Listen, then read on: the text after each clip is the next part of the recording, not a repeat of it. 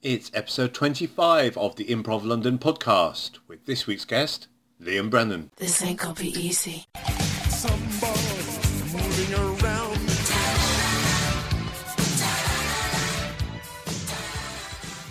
Welcome to episode 25. I had a great time talking to Liam, as you'll soon find out. We covered his academic stand-up comedy qualifications, his work as part of the Science of Living Things and Countdown to Doom, and the new group he's coaching. We also talk about what could be done to develop the improv scene in London, which is strange because Steve Rowe of Hoopla, and guest on episode 1, asked exactly that question on Facebook. Steve wrote, "Hi everyone, what other things could we do to help groups that form during courses stay together after the course? Any ideas welcome, I'm working on it this week." Now, I like to think that this is a problem that Steve is going to solve this week. That would be great. I suspect he's writing a blog post on it, which will also be helpful. So we had various people sharing great advice, and I just want to share that here because these things get so easily lost. Rachel Marriott said, "Social prof, let's do something as a group that's fun. See a show at the Miller, go to that person's birthday, have a flippin' sleepover." Sleepovers in improv, there's not enough of those. Jacqueline Black, star of episode 9 of the Improv London podcast, said, "Is there something more to be done on pooling knowledge on mechanics of running shows, getting gigs? Could be as simple as a Facebook group." Carly Brazier, episode 19, said, "Then there's all the admin," that's in capital letters by the way, "that comes with these things. Who is paying for rehearsal space up front? And how is everyone paying them back? Who gets in touch with the coach to tell them what you want to work on this week?" And then there's Anna Caro from City Impro. "Don't break up. Be like the Sugar Babes and replace members as people drop out, but keep the name, brand, mission of the group." Nick Oram said, "Have a set day, time to rehearse that doesn't change." And then perhaps my favourite comment is from Phil Lunn. "One night at the Miller a while ago, I went upstairs after the shows had finished, and there was a group who I hadn't met before on the stage, who'd just done a first course, I think with Monkey Toast. No one was throwing them out, so they were just doing scenes and practising. People, like me, would drop in, mainly to avoid the dance music downstairs and take part and or coach. What a brilliant idea." So I hope there's some ideas there that inspire you. Do get involved online and talk to people. We've got a lot of knowledge out there already, and let's see if we can develop the Improv London scene. Okay, now it's time for Liam.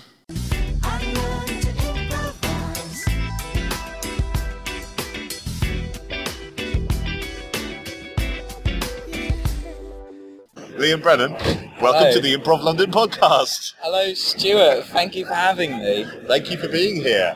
We find ourselves in the alleyway outside that St. Yeah. Christopher's Inn, and we've been discovering quite how noisy this part of London is. I know. What was it? We went to the George. Is that what it's called? think St. so, George. yes, Yeah, yes. it was really busy. Yes. Thursday is the new Friday, Yes, apparently. yes. So You're in the Science of Living Things. I am. Tell everybody about the Science of Living Things from your perspective. From my perspective, the Science of Living Things are just to use really the technical terms, a long-form group that uses a thing called French edits. Right. What are French edits? I'm glad you asked, Stuart. French edits are essentially, and I might be bastardising the term a little bit, but it's essentially when the edit is the initiation. So there isn't a tag or a sweep. Instead, we go straight into the next scene. So the guys that are doing a scene, as soon as they see an offer to start a new scene, they vacate the stage, Right. and then an entirely new scene starts. Wow. It's really cool. It's like it does shape the show in a really specific way. I really recommend people try it because not that many people do it, and it's really weird that not many people do it because it's really fun and it's really good for training you to do certain things. Like because the edit is the initiation, it's the one and the same thing. It's like there is no dead space on stage, so you immediately have to throw yourself out there, and then your scene partner or scene partners need to throw themselves into it as well and just quickly establish something or make a really bold offer at the start. So how do you know? So How do you know if someone's walking onto the stage, whether they're initiating a new scene or whether they're just walking onto the scene? So that's why it's always a thing of big, bold offers, because you're exactly right. If it's something that could feasibly fit into that scene, then the players already on stage will just go, "Oh, there's someone else joining us." Yes. Which has happened a couple of times. Which can be amazing, but it can also be like, "Oh my God, what's going on? The scene's tanked. The scene's tanked." But that doesn't usually happen. We're quite in tune with each other now. But it's so yeah, it's a big, bold offer, and there are also cheats as well. Like if you use a different part of the stage. One really easy way is if you have like a standing scene. Someone at the back brings the chairs forward because that's an obvious we're in a different location. Right. So yeah, it's and big characters. That's why in our shows there are a lot of big characters, because it makes it so obvious then. Like, especially if the big character's completely out of context of the scene that's preceding it, it's super obvious that we're going in a different direction. So that's why the format's also really useful, because it means you always have to change up. It forces you to do it, otherwise it just won't work. Otherwise we'll just end up with one scene which is just a massive clusterfuck, essentially. It's just people coming on stage bringing chairs forward screaming, "I'm a clown! I'm a clown!" Which does occasionally happen on shows, to be fair. But they can also be very wonderful, as long as it's not every scene or every show. So, what do you think you bring to the Science of Living Things? Because I would say, a good group is made up of different people with different styles. Yeah. What can we expect if we're seeing you in the Science of Living Things show? Oh, I don't know. This podcast is no place for modesty, by the way. Okay. I did think you'd ask me that. So I was like, what do I say? I guess I'm quite a technical improviser, I think. And that's not really by design. I think that's just the way I am. Yeah. So I quite like seeing the show as a whole and sort of thinking, "Oh, callback would be really great here," and storing that in the back of my mind. I always, especially with Science of Living Things show, I always lead with my voice. Which is quite to my detriment. I always start. I'm American about 40% of my scenes. That might be a modest number, but that's just a quick way for me to get into character, because I'm quite flexible with my voice, and I'm quite good at doing accents. So it's a shame then that I only do American accents. So it's either Northern American or Southern American, and then sometimes I might do New York or Boston. Sometimes I can slightly tune it towards that. I'm quite gamey as well, I think. I'd say I'm quite a gamey improviser. So what do you mean by being quite a gamey improviser? So, in the most... No, how would I describe it? So I guess I prefer, rather than unusual thing, the fun thing. So the first thing that's like, "Oh, this is fun to do in this scene, let's keep to this." Because sometimes I think in a lot of improv shows, especially with quite new people, I don't think people have that confidence of when this first funny, unusual, shiny idea, whatever you want to call it, I think quite often people think that's not good enough, and they'll move on to the next idea. Yes. And then that's not good enough. And move on to you have a 5-minute scene where we've covered the life, universe, and everything in between. Yes. Whereas actually your first idea was brilliant. Yes. You just needed to invest more in it and just spend more time with it. It's the idea of deepening rather than widening. Yeah, exactly. Because that's the thing. It's like it will be super wide but really shallow. Yeah. And like, so you won't really, and it's hard to play that. Like sometimes people, like if you sort of dismiss the idea that came beforehand, then where do you go from there? Really? Yeah. Then you literally do have to. It's like you're starting a new scene 5 times within the same scene. It makes it so hard. Yes. Like so hard. Whereas if you focus on like the dynamic between the people in the scene, with like, I guess relationships, another word for that, or a game was the fun thing in this scene, and you really focus on that and explore that, then you've got quite a nice deep scene where we can really explore the comic reality of that scene. So that's what I quite like. To touch on because as you said, I auditioned a lovely bunch of improvisers only a couple of days ago, actually. And one of the things that I said at the start, because I wanted to sort of say what I'm kind of looking for, and this was kind of my sort of philosophy on improv, which is not necessarily the right philosophy, but it's my philosophy, is that I think it's super commitment to the scene and character. So I think the best improv scenes are when you really commit to that reality and don't sort of comment on it like by gagging and making jokes. They can be really funny, but when the show's entirely made up of that, it's so hard.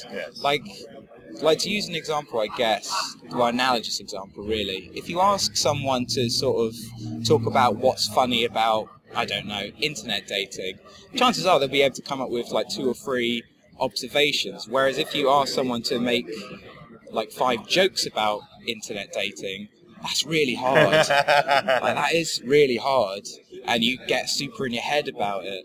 Whereas if you just commit to the character and the scene, I think like that it's so much easier, because then you can explore without sort of like commenting on the scene, without mystery science theatering the scene, I guess. Yeah, without getting too meta and sort of breaking the reality. Which is fun, but I don't think it should be a standard bearer, because it's just cause it's hard. Yes. Like, it's really hard, and it's diminishing returns, really. Yes. And you mentioned being good at accents and things like that. Is this something you've practiced, or is it just something... when I was a teenager in secondary school, one of my big heroes was Alistair McGowan, and all the guys from Dead Ringers and stuff like that. So I don't think it's so much now, but I used to think impressionists were so funny. It used to impress me so much, and I was like, I want to be like these guys. So in secondary school, a lot of the time what I do is like do impressions and stuff. Oh, really? And when people would laugh at it, it's like, oh, I'll do more at it, and I got better at it.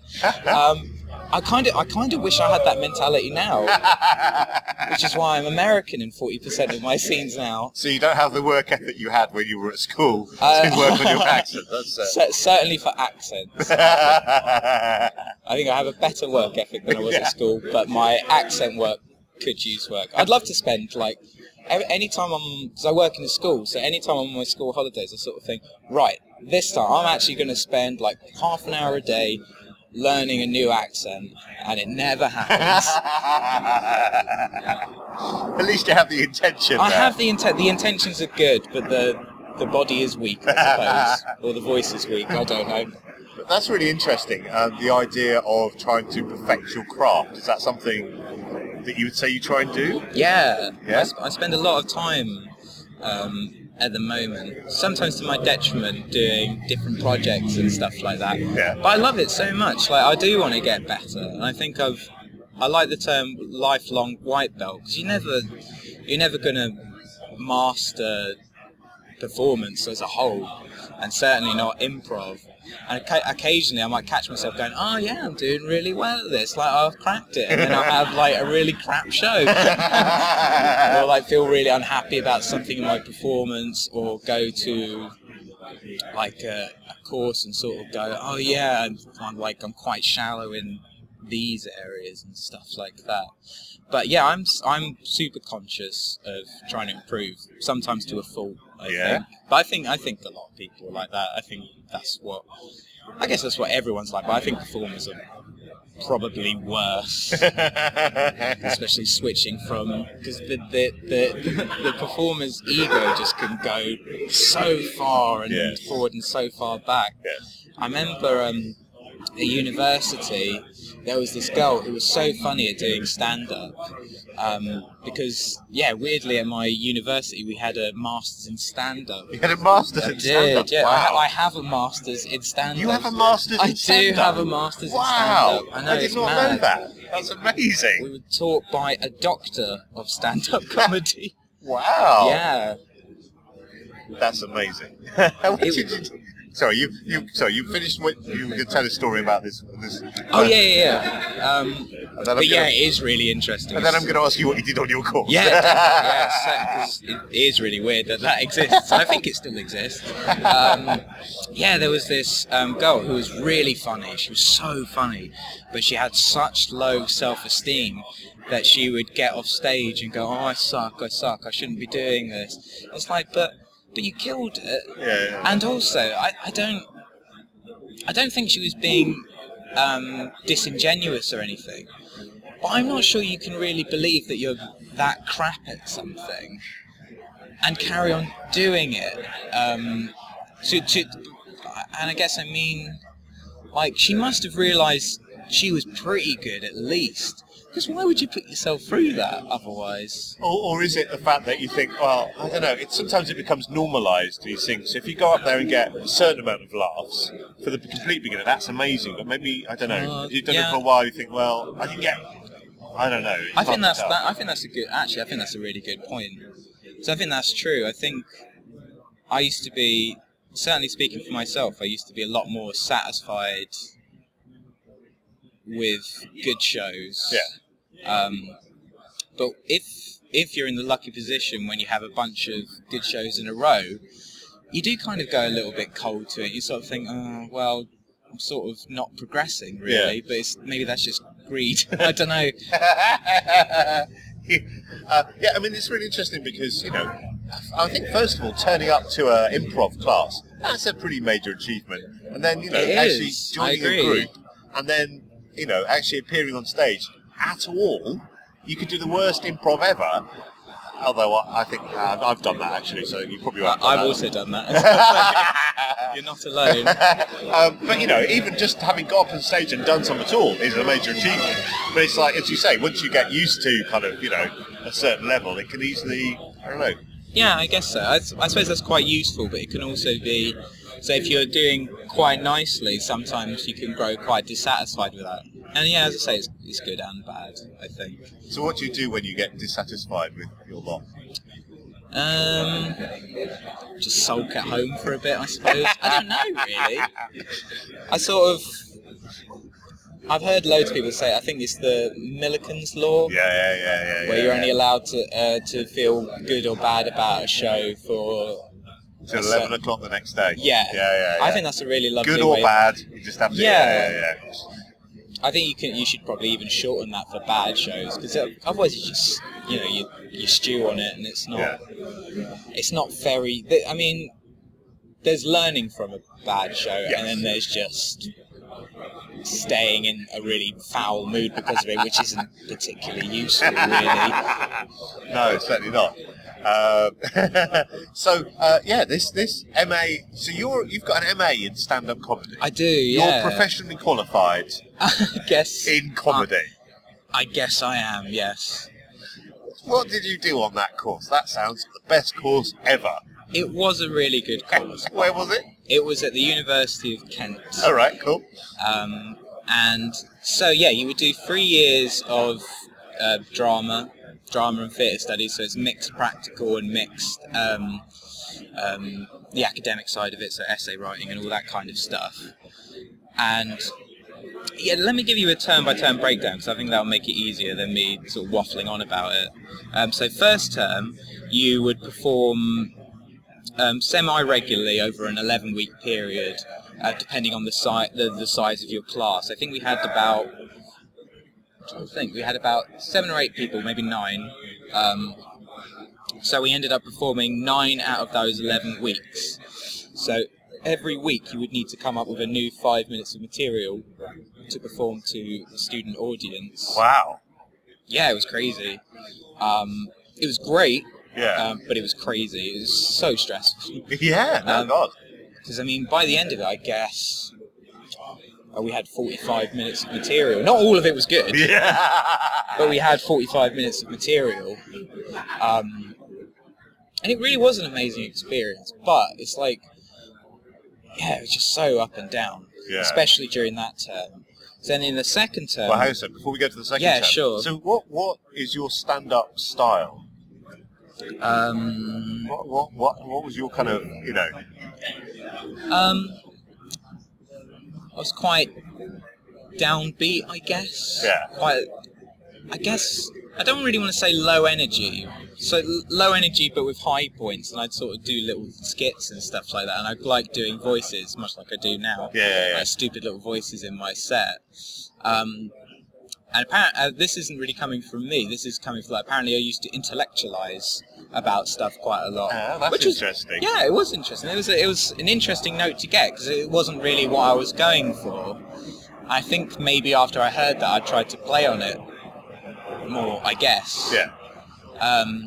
And so, is there a parallel there between your stand-up and your improvisation? Do you intellectualize? Because you say you're a technical improviser. Yeah. I'm wondering if there's a parallel there. Maybe there is. I remember someone said after a show I was quite witty, and I'm not. But I didn't really know what to make of that. It's like, I'm not sure I like that. Right. It's a lovely thing to be told. Yes. But it's sort of like, does that mean I'm just commenting on the scenes and making jokes rather than being committed? I don't know. So it's sort of like, it's a lovely thing to be told, but is it the ideal? What is the ideal, really? But it's a lovely note all the same. Yes, but I did think a lot about it. So you intellectualise the comment. No! It's right! I do. Intellectualise badly about things. Cool. So, term 2. Term 2. So one of the things was joint for across the year, but this is something that really hit its stride into term 2, which is called the Open Mic Project, where what we would do is we would have to book a minimum of 10 outside gigs, I think half of which had to be outside of Canterbury where we were doing the course, because otherwise... it's like... Yeah, you're just performing to the same crowd all the time. So I had to go to... I live in London, but at the time I was living in Canterbury, so for a weekend I might do a couple of shows, like I might do a Friday and Saturday show or a Sunday show if there was one going. I don't think there are that many going, but... So I had to stay at home for that weekend and then do those sets. And then we would need to transcribe, I think, one of those sets and sort of analyse and stuff. So it was both... Which for you was quite, okay to do, due to your intellectualisation. I did enjoy it. It was really interesting. It was genuinely very interesting. It was weird, sort of writing your own script retrospectively. Right, yeah.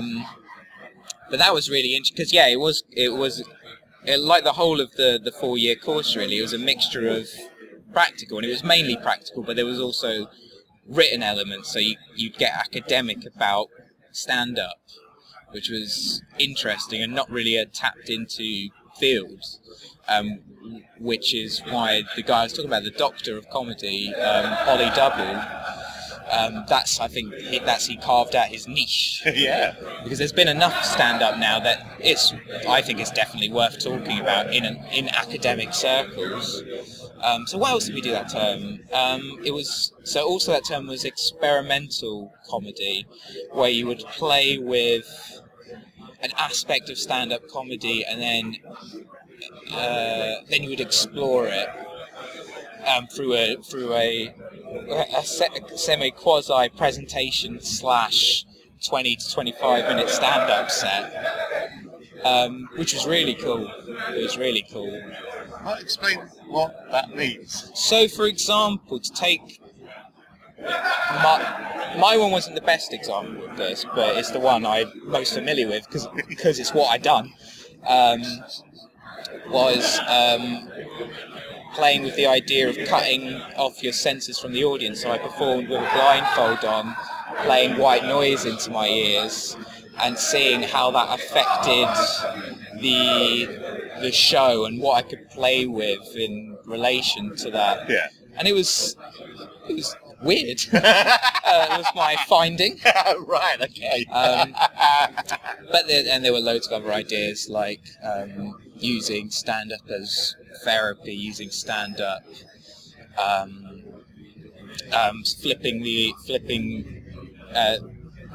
but rather playing with the audience as an observer versus performer. So how can you get the audience in a more performative role in your stand-up? And there was all these really cool ideas that we all got to perform to each other. So it was really nice.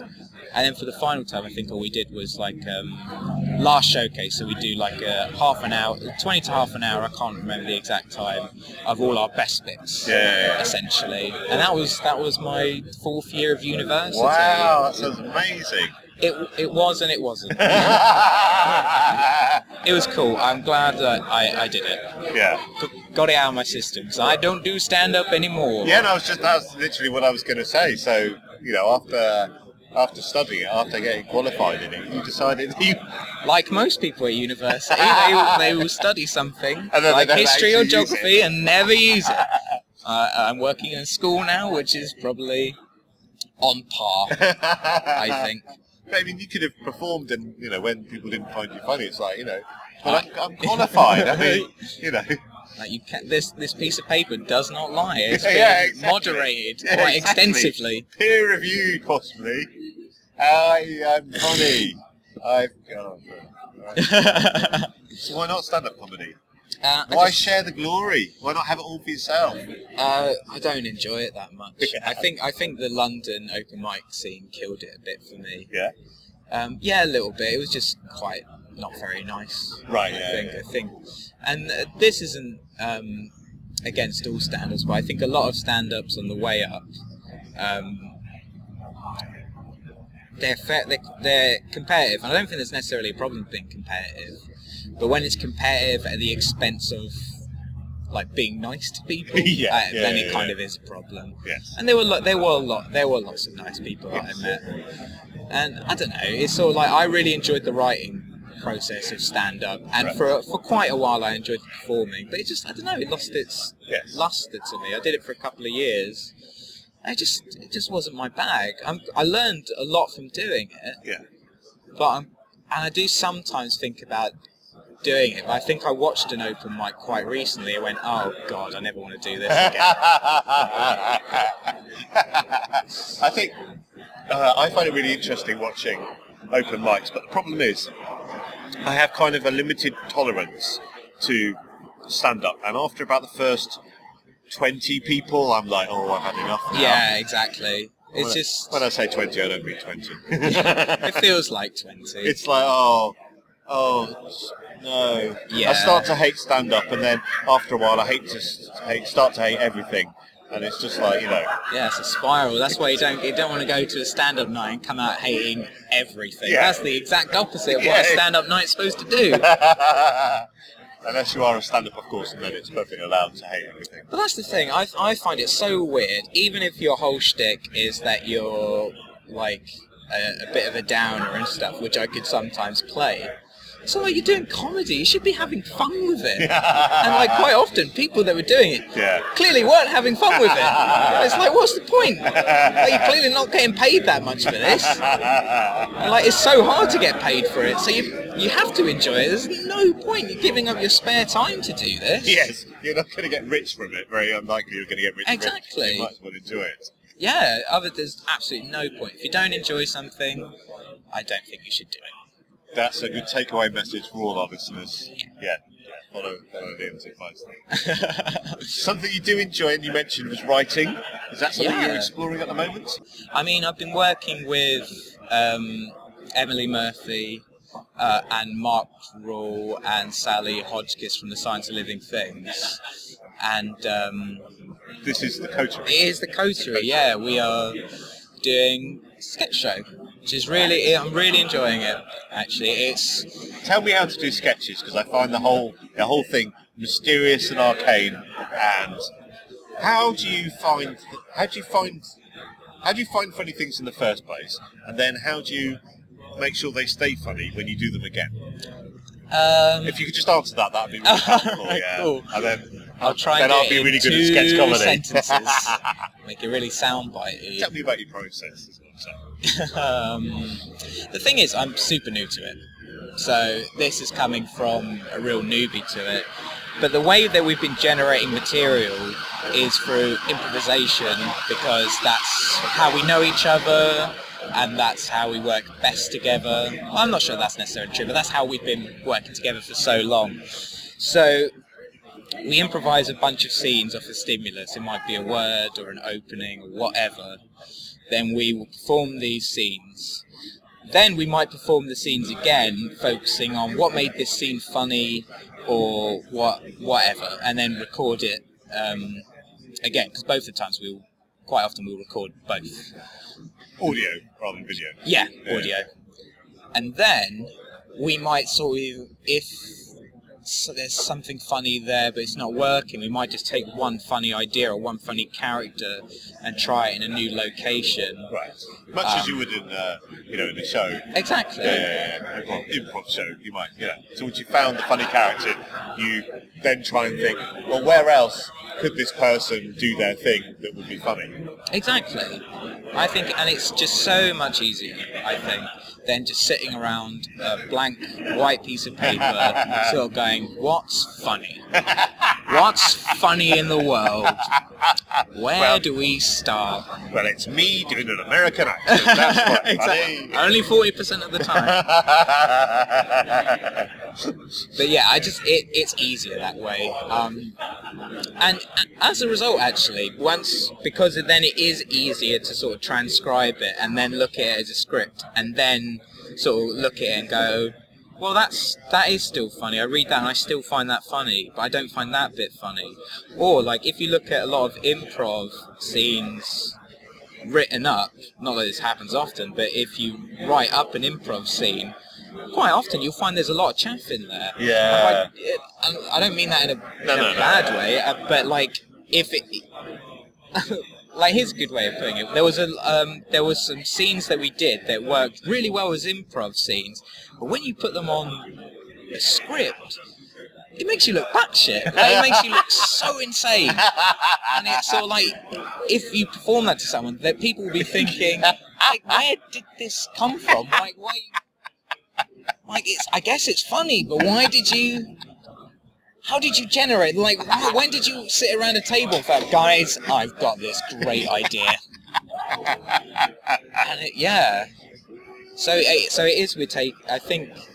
Because there are different expectations. If it's an improvised show, then that's, and you come up with batshit crazy stuff, then it's like, well, you were making it up at the moment, that's fine. Yeah, exactly. Whereas if we're watching a sketch show, I'm expecting that this is honed. That, however they've created it, they've taken the funniest bits and they're giving me the funniest bits.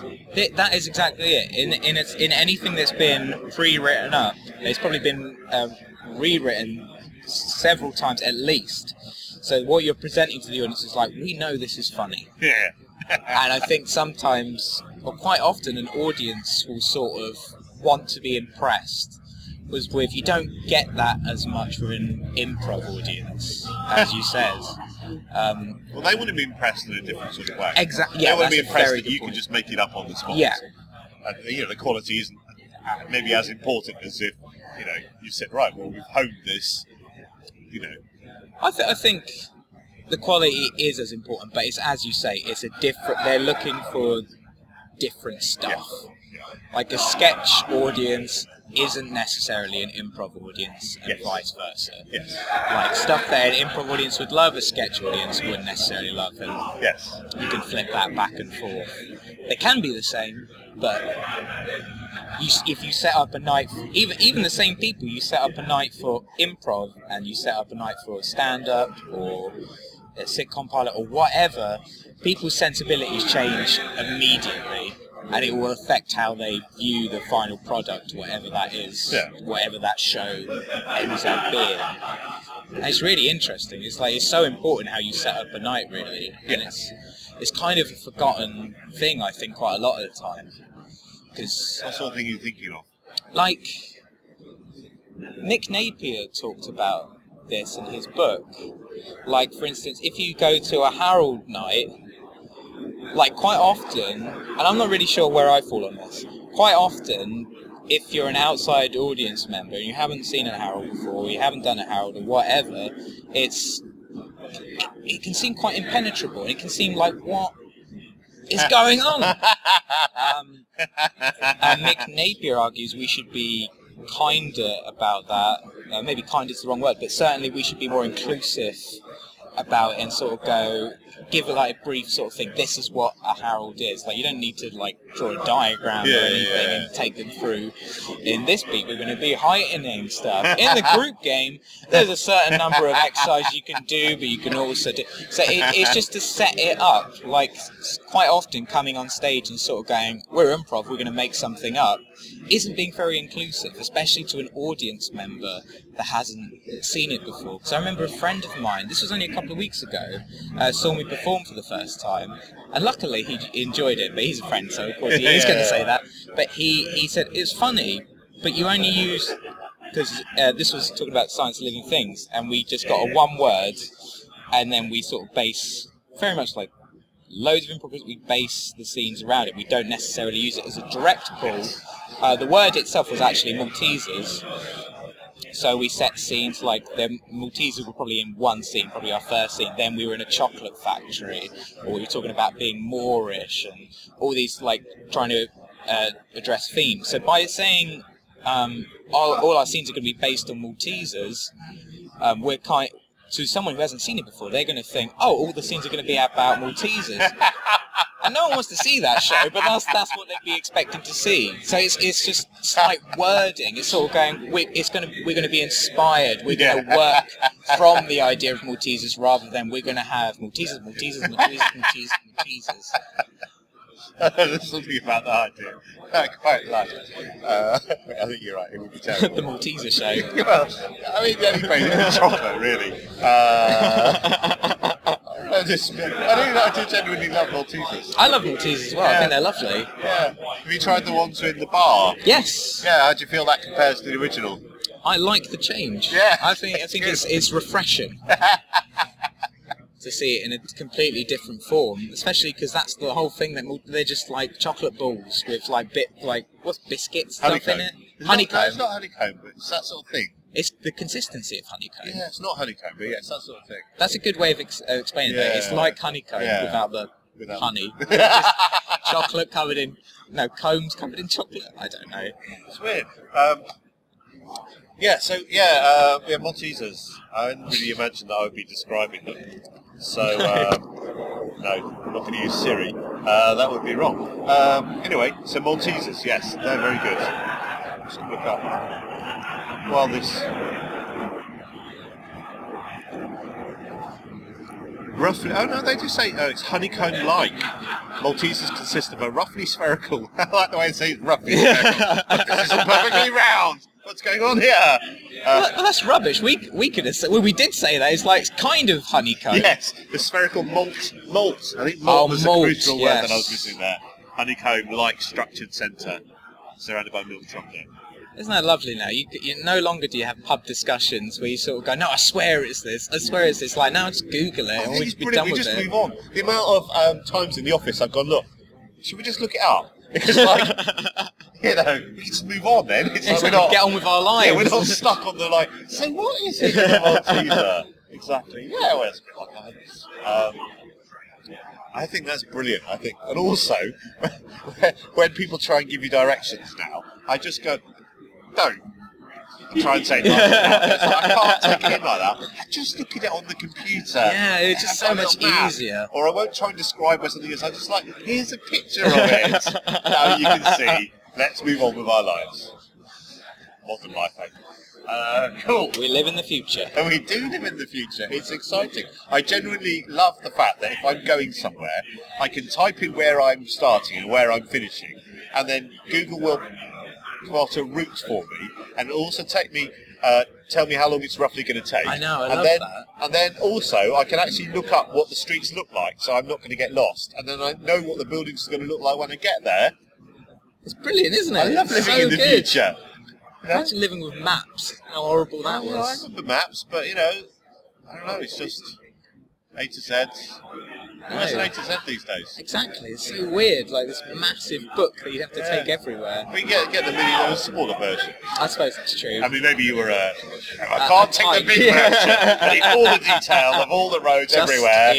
Just in case I go somewhere else. I'm moving off the map, what am I going to do?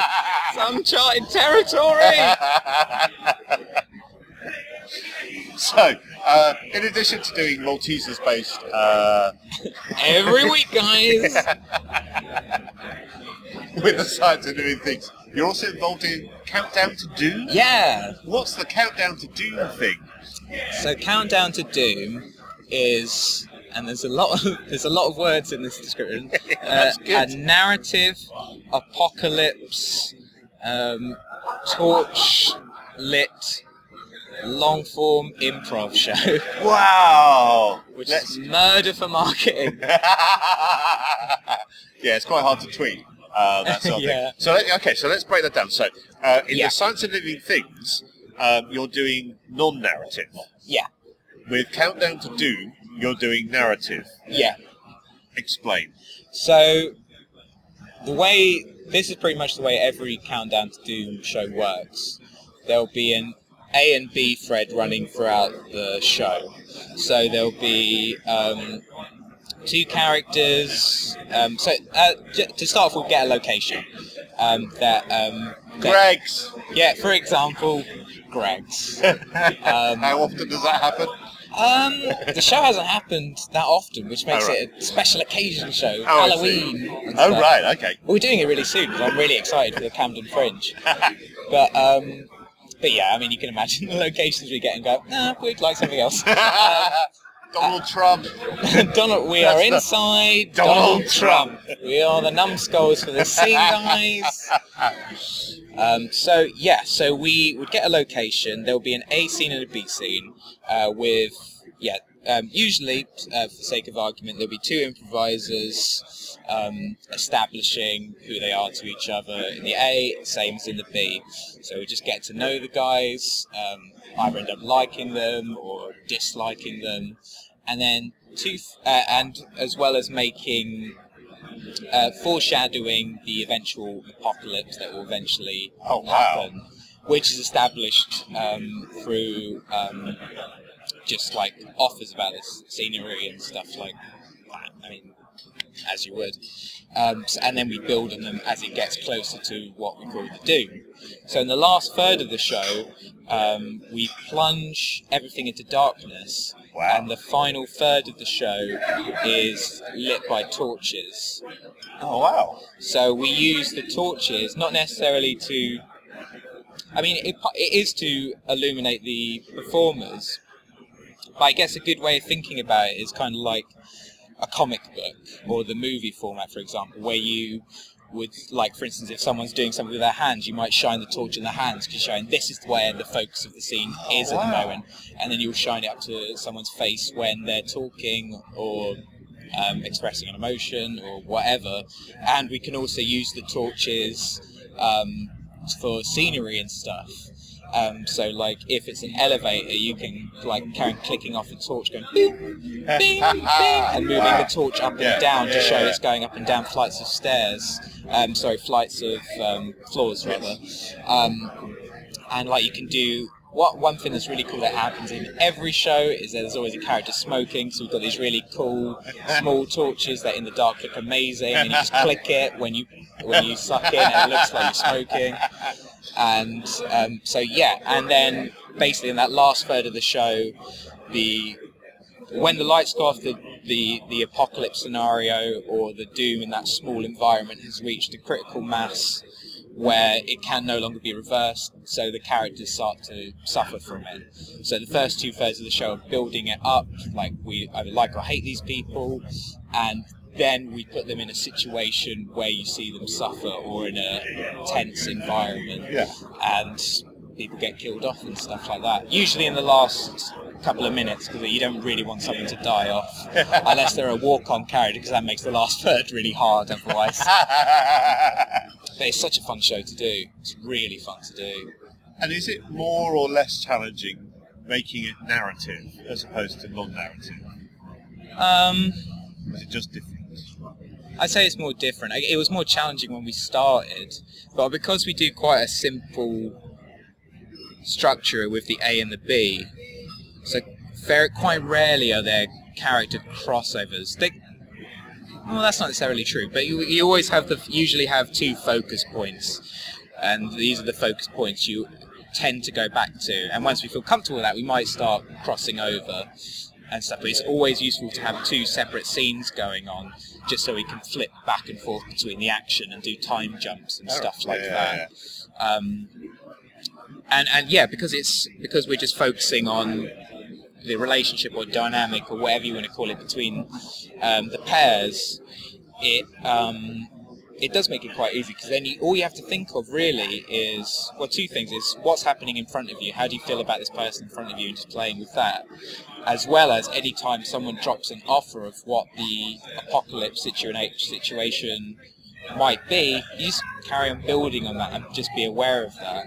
Because one interesting thing we used to do when we tried to be, I think, a little bit too clever about it, was we used to do red herrings, which doesn't really work in improv that well, because essentially that's just blocking someone's offer. Like, it's just dropping something. It's just sort of like if someone sneezes in something, like intentionally, like the performer sneezes, you know they're making offer that is some sort of parasite or plague or illness or something like that.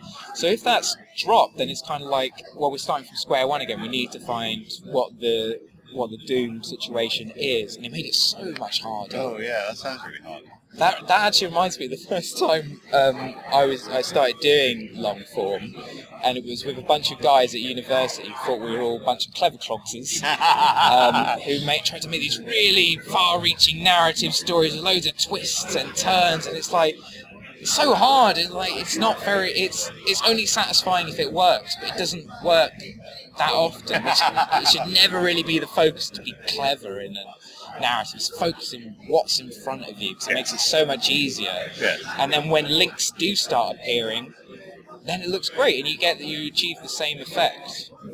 Yeah, so that was the earlier days of doing narrative improv. But I guess you have to learn, really. Yes. You do have to learn. But yeah, I really love the show. I really love the show, because it feels very different to what I normally do, especially with the Science of Living Things. Yes. Yeah, I really love it. Yeah, it's nice to have, the two different, styles, sides of improv, and explore both of those. But yes, you mentioned earlier about setting up your own group. Yeah. What was the impetus for that? Because also, it'd be nice to listen back to this later on and see whether whether you achieved your goal. That's true. Whether they're going to progress, when you get the people on board and all that sort of thing. So, what made you want to direct? So, I wanted to start coaching like about a year or so ago, because to go back a little bit, when we first joined the Science of Living Things, that was Chris Mead putting that together, and he sent out a casting call, and that's how the original members got started in that.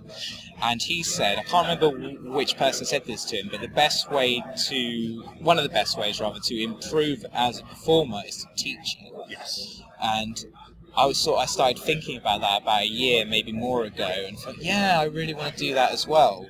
And I did this course with Spontaneity Shop over a little bit over a year ago, and I met a bunch of people on there that were pretty new, and I thought, okay, cool, I'd quite like to work with these guys, because I was I knew a lot more about it, because I've been doing it for quite a bit longer than they had. So I formed with those guys a group together. So I was working with them for about a year, and when we stopped doing that, I sort of thought, you know what, I'd love to do that again, but I'd like to come at it from a different way. I'd like to come at it from casting a group, because I think that would be really fun. Yes. Like I want to have something. I want to sort of up my coaching experience on a weekly basis. So I thought this is probably the best way to do it. So I was getting coaching gigs every so often, but it wasn't really enough. I didn't feel like I was progressing enough. Like doing one every couple of months or something like that.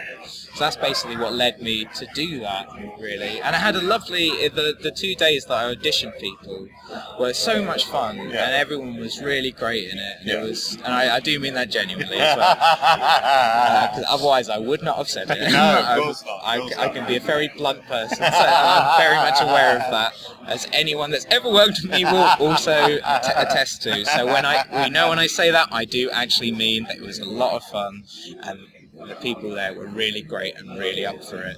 Yeah, it was brilliant fun. So what sort of things did you do in the audition? What did you get people doing? Did you just say, just, impress me? Yeah, I just sort of sat there and went, do an improv. And they sort do the improv. And they sort of looked at me and went, what? And I said, no questions!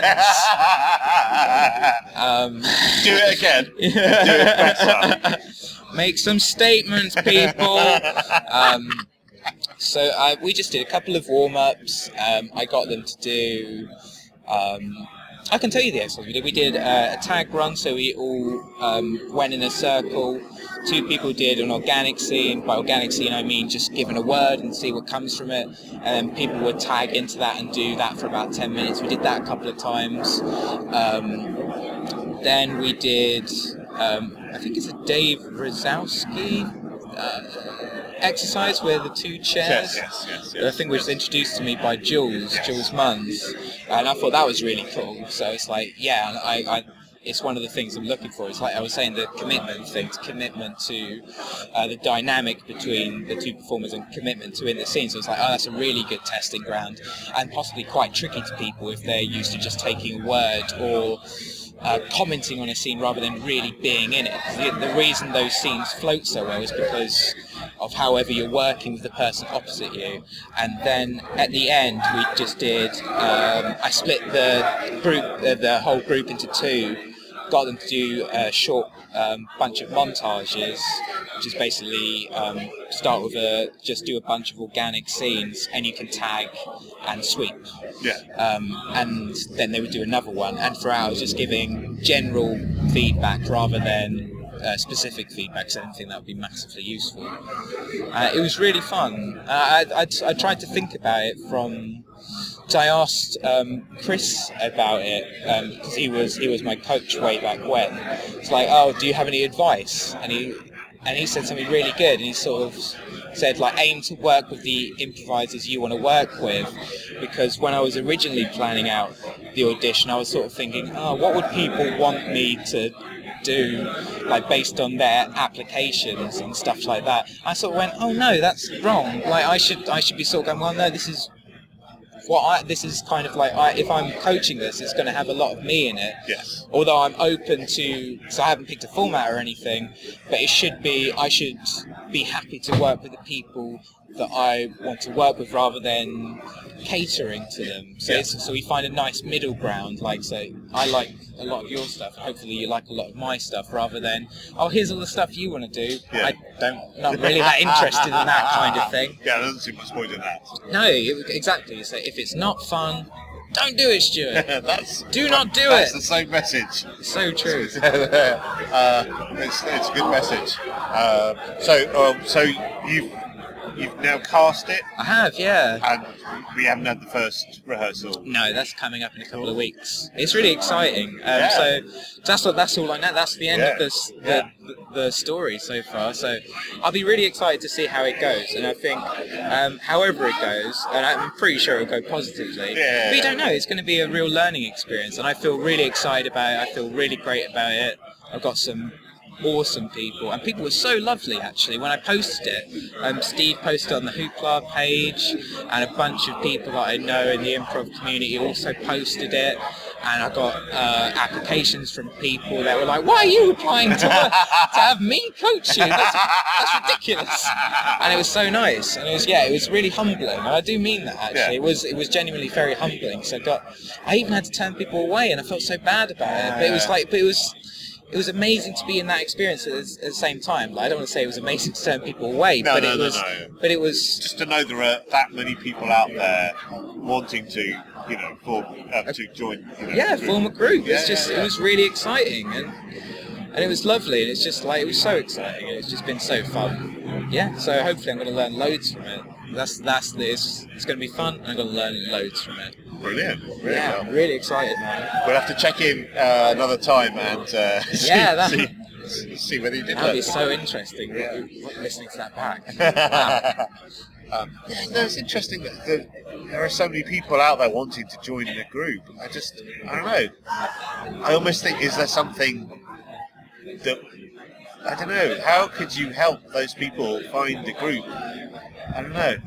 I have been thinking about this because I've had similar thoughts really, and it would be nice if there was kind of a setup where there was kind of I don't know, yeah, sort of a way to get people together who want to set up a group and run with it. If it was, because I think a lot of the time people either lack the organisational abilities or they're far too nervous to approach people, or they're lazy. And a lot of people fall into those three categories, I think. Yes.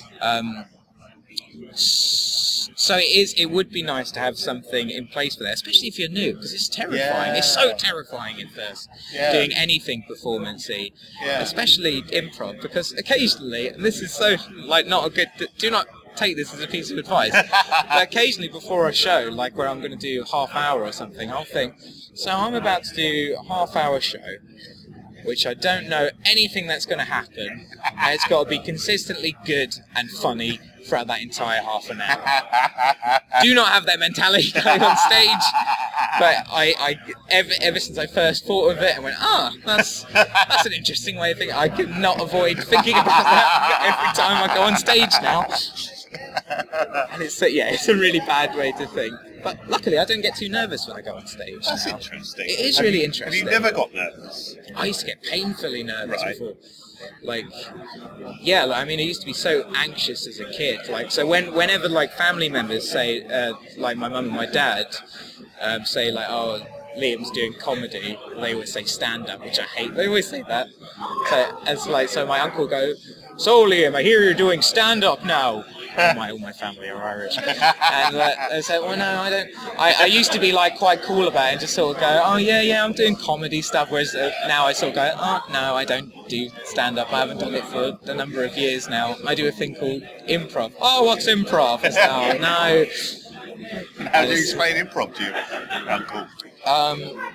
Because anytime I say it to anyone, actually, they go, oh, whose line is it anyway? It's no, not really. Again, it was kind of, at first, it was yeah, sort of, and now it's no, not really. No, it isn't particularly. It's just, I just sort of keep it quite brief, because otherwise I just go on, and it's we just go on stage and sort of make it up on the spot, really. I'd say it's an improvised sketch show. It's a made-up sketch show. Right, because they know what sketch show is, and then if you just put... Made up. I think that it's they still won't entirely understand what it is, and it's if you haven't seen it before, it's quite a difficult thing to get your head around it. Whereas stand-up, that's synonymous with comedy now, ridiculously so. If you say you're doing comedy, people sort of go, oh, you're doing stand-up. Yeah. It's well, actually, I've got a degree in stand-up comedy. Been there and also done that. Here's my paper. I bring it everywhere with me. Yeah. What was the original? Because I think I didn't answer your question. I think you did. Because we were talking about because you were talking about casting, and then we were talking about how it would be great if there was a way of. Oh yeah, of course. Yeah, I'd really love that to happen. It's almost like to happen. Is it a notice board type? I'm using really antiquated internet words here, but is it kind of I'm looking to form a group that does this, this, and this, or is it a real life thing? But is that too scary to meet people in real life and say, "Oh, do you want to form a group?" I don't know. Maybe. You know what I think it might be actually. I think quite often, I think it's rare that this doesn't happen. Someone has to take charge of the organisational aspect of it. No matter how much you say, we're going to share responsibilities, it's not going to happen. It never happens. It never happens. Especially if you've got 6 people in a group and you start divvying up responsibilities. You start making up responsibilities. You're social media manager. And stuff like that. It's you're going to start doing our blog. And it's really? There's no point though, really, is there?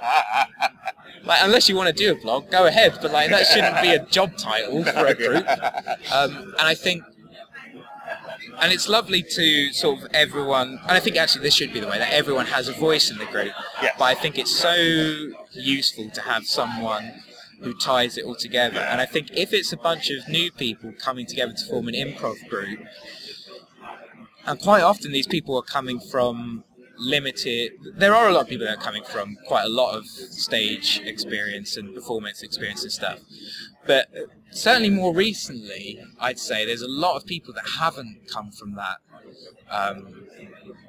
background, so they don't really know what to do. And it's so difficult when you're a new group. Like if you've come out of like any of the wonderful courses that are now about, like Hoopla and FA and all this kind of stuff, and you sort of like, great, got the skills now, or at least the beginnings of these skills, what do I do now? I guess we form a group.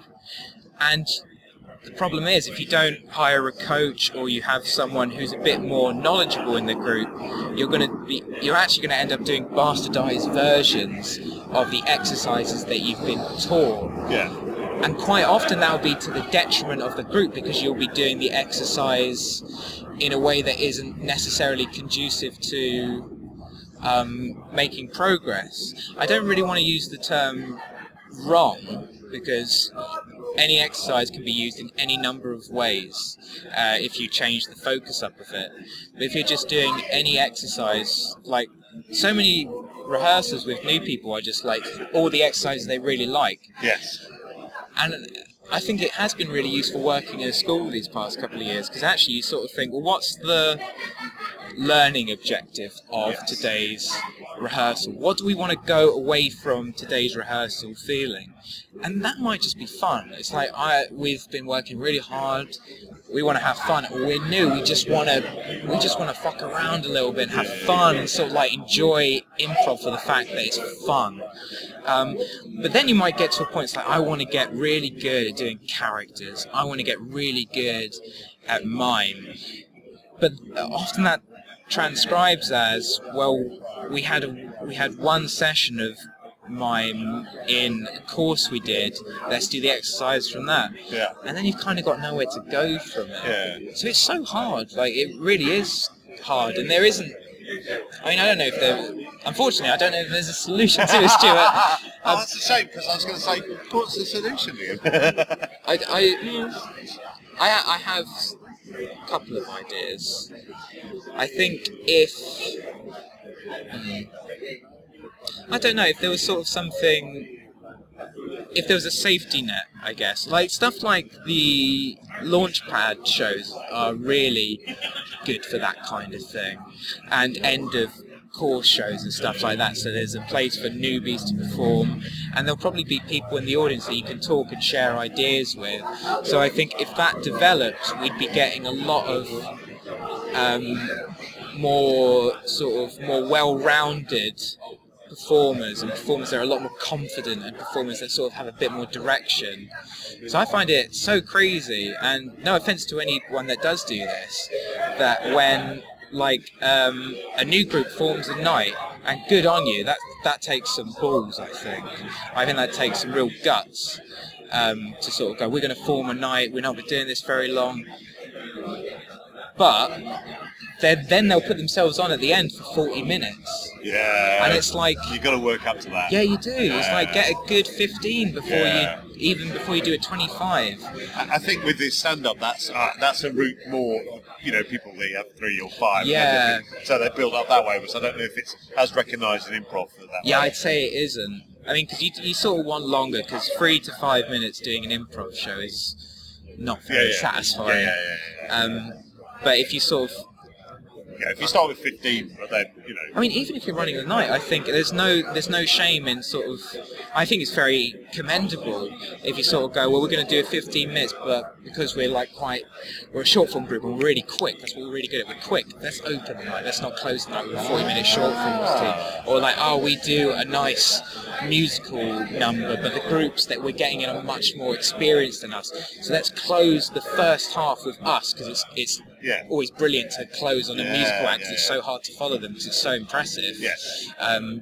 As long as you're half decent at musical improv, it is super impressive. Yes. And then let's put the main act on after those. Yes. So I wish people would sort of guess it's just having that knowledge. It's because I only have that knowledge from having made those mistakes. Yes. To be honest, and maybe it is quite useful. Yes. But I think it will cut out a lot of things if you just sort of go. If there, I don't know. If there was just something in place, but I don't quite know what that is. But I have actually genuinely been thinking about that quite a lot recently. Which is even why in the casting call I put out, I want a performers of different experience levels, because I don't necessarily want to just work with people that have been doing it ages, but I also don't necessarily want to work with people that have just started. Yeah. So I think it's nice just having that mix. You can learn a lot from each other, I think. I mean, I'm very much a fan of it when it comes to improv groups, having a mix of beginners and experienced people, and genders and ages, and it's weird. You need sort of common ground, so that they need to feel like they're part of the same group, but I don't want them all to be the same within that group. Yeah, I think that's a great way of putting it. You want them...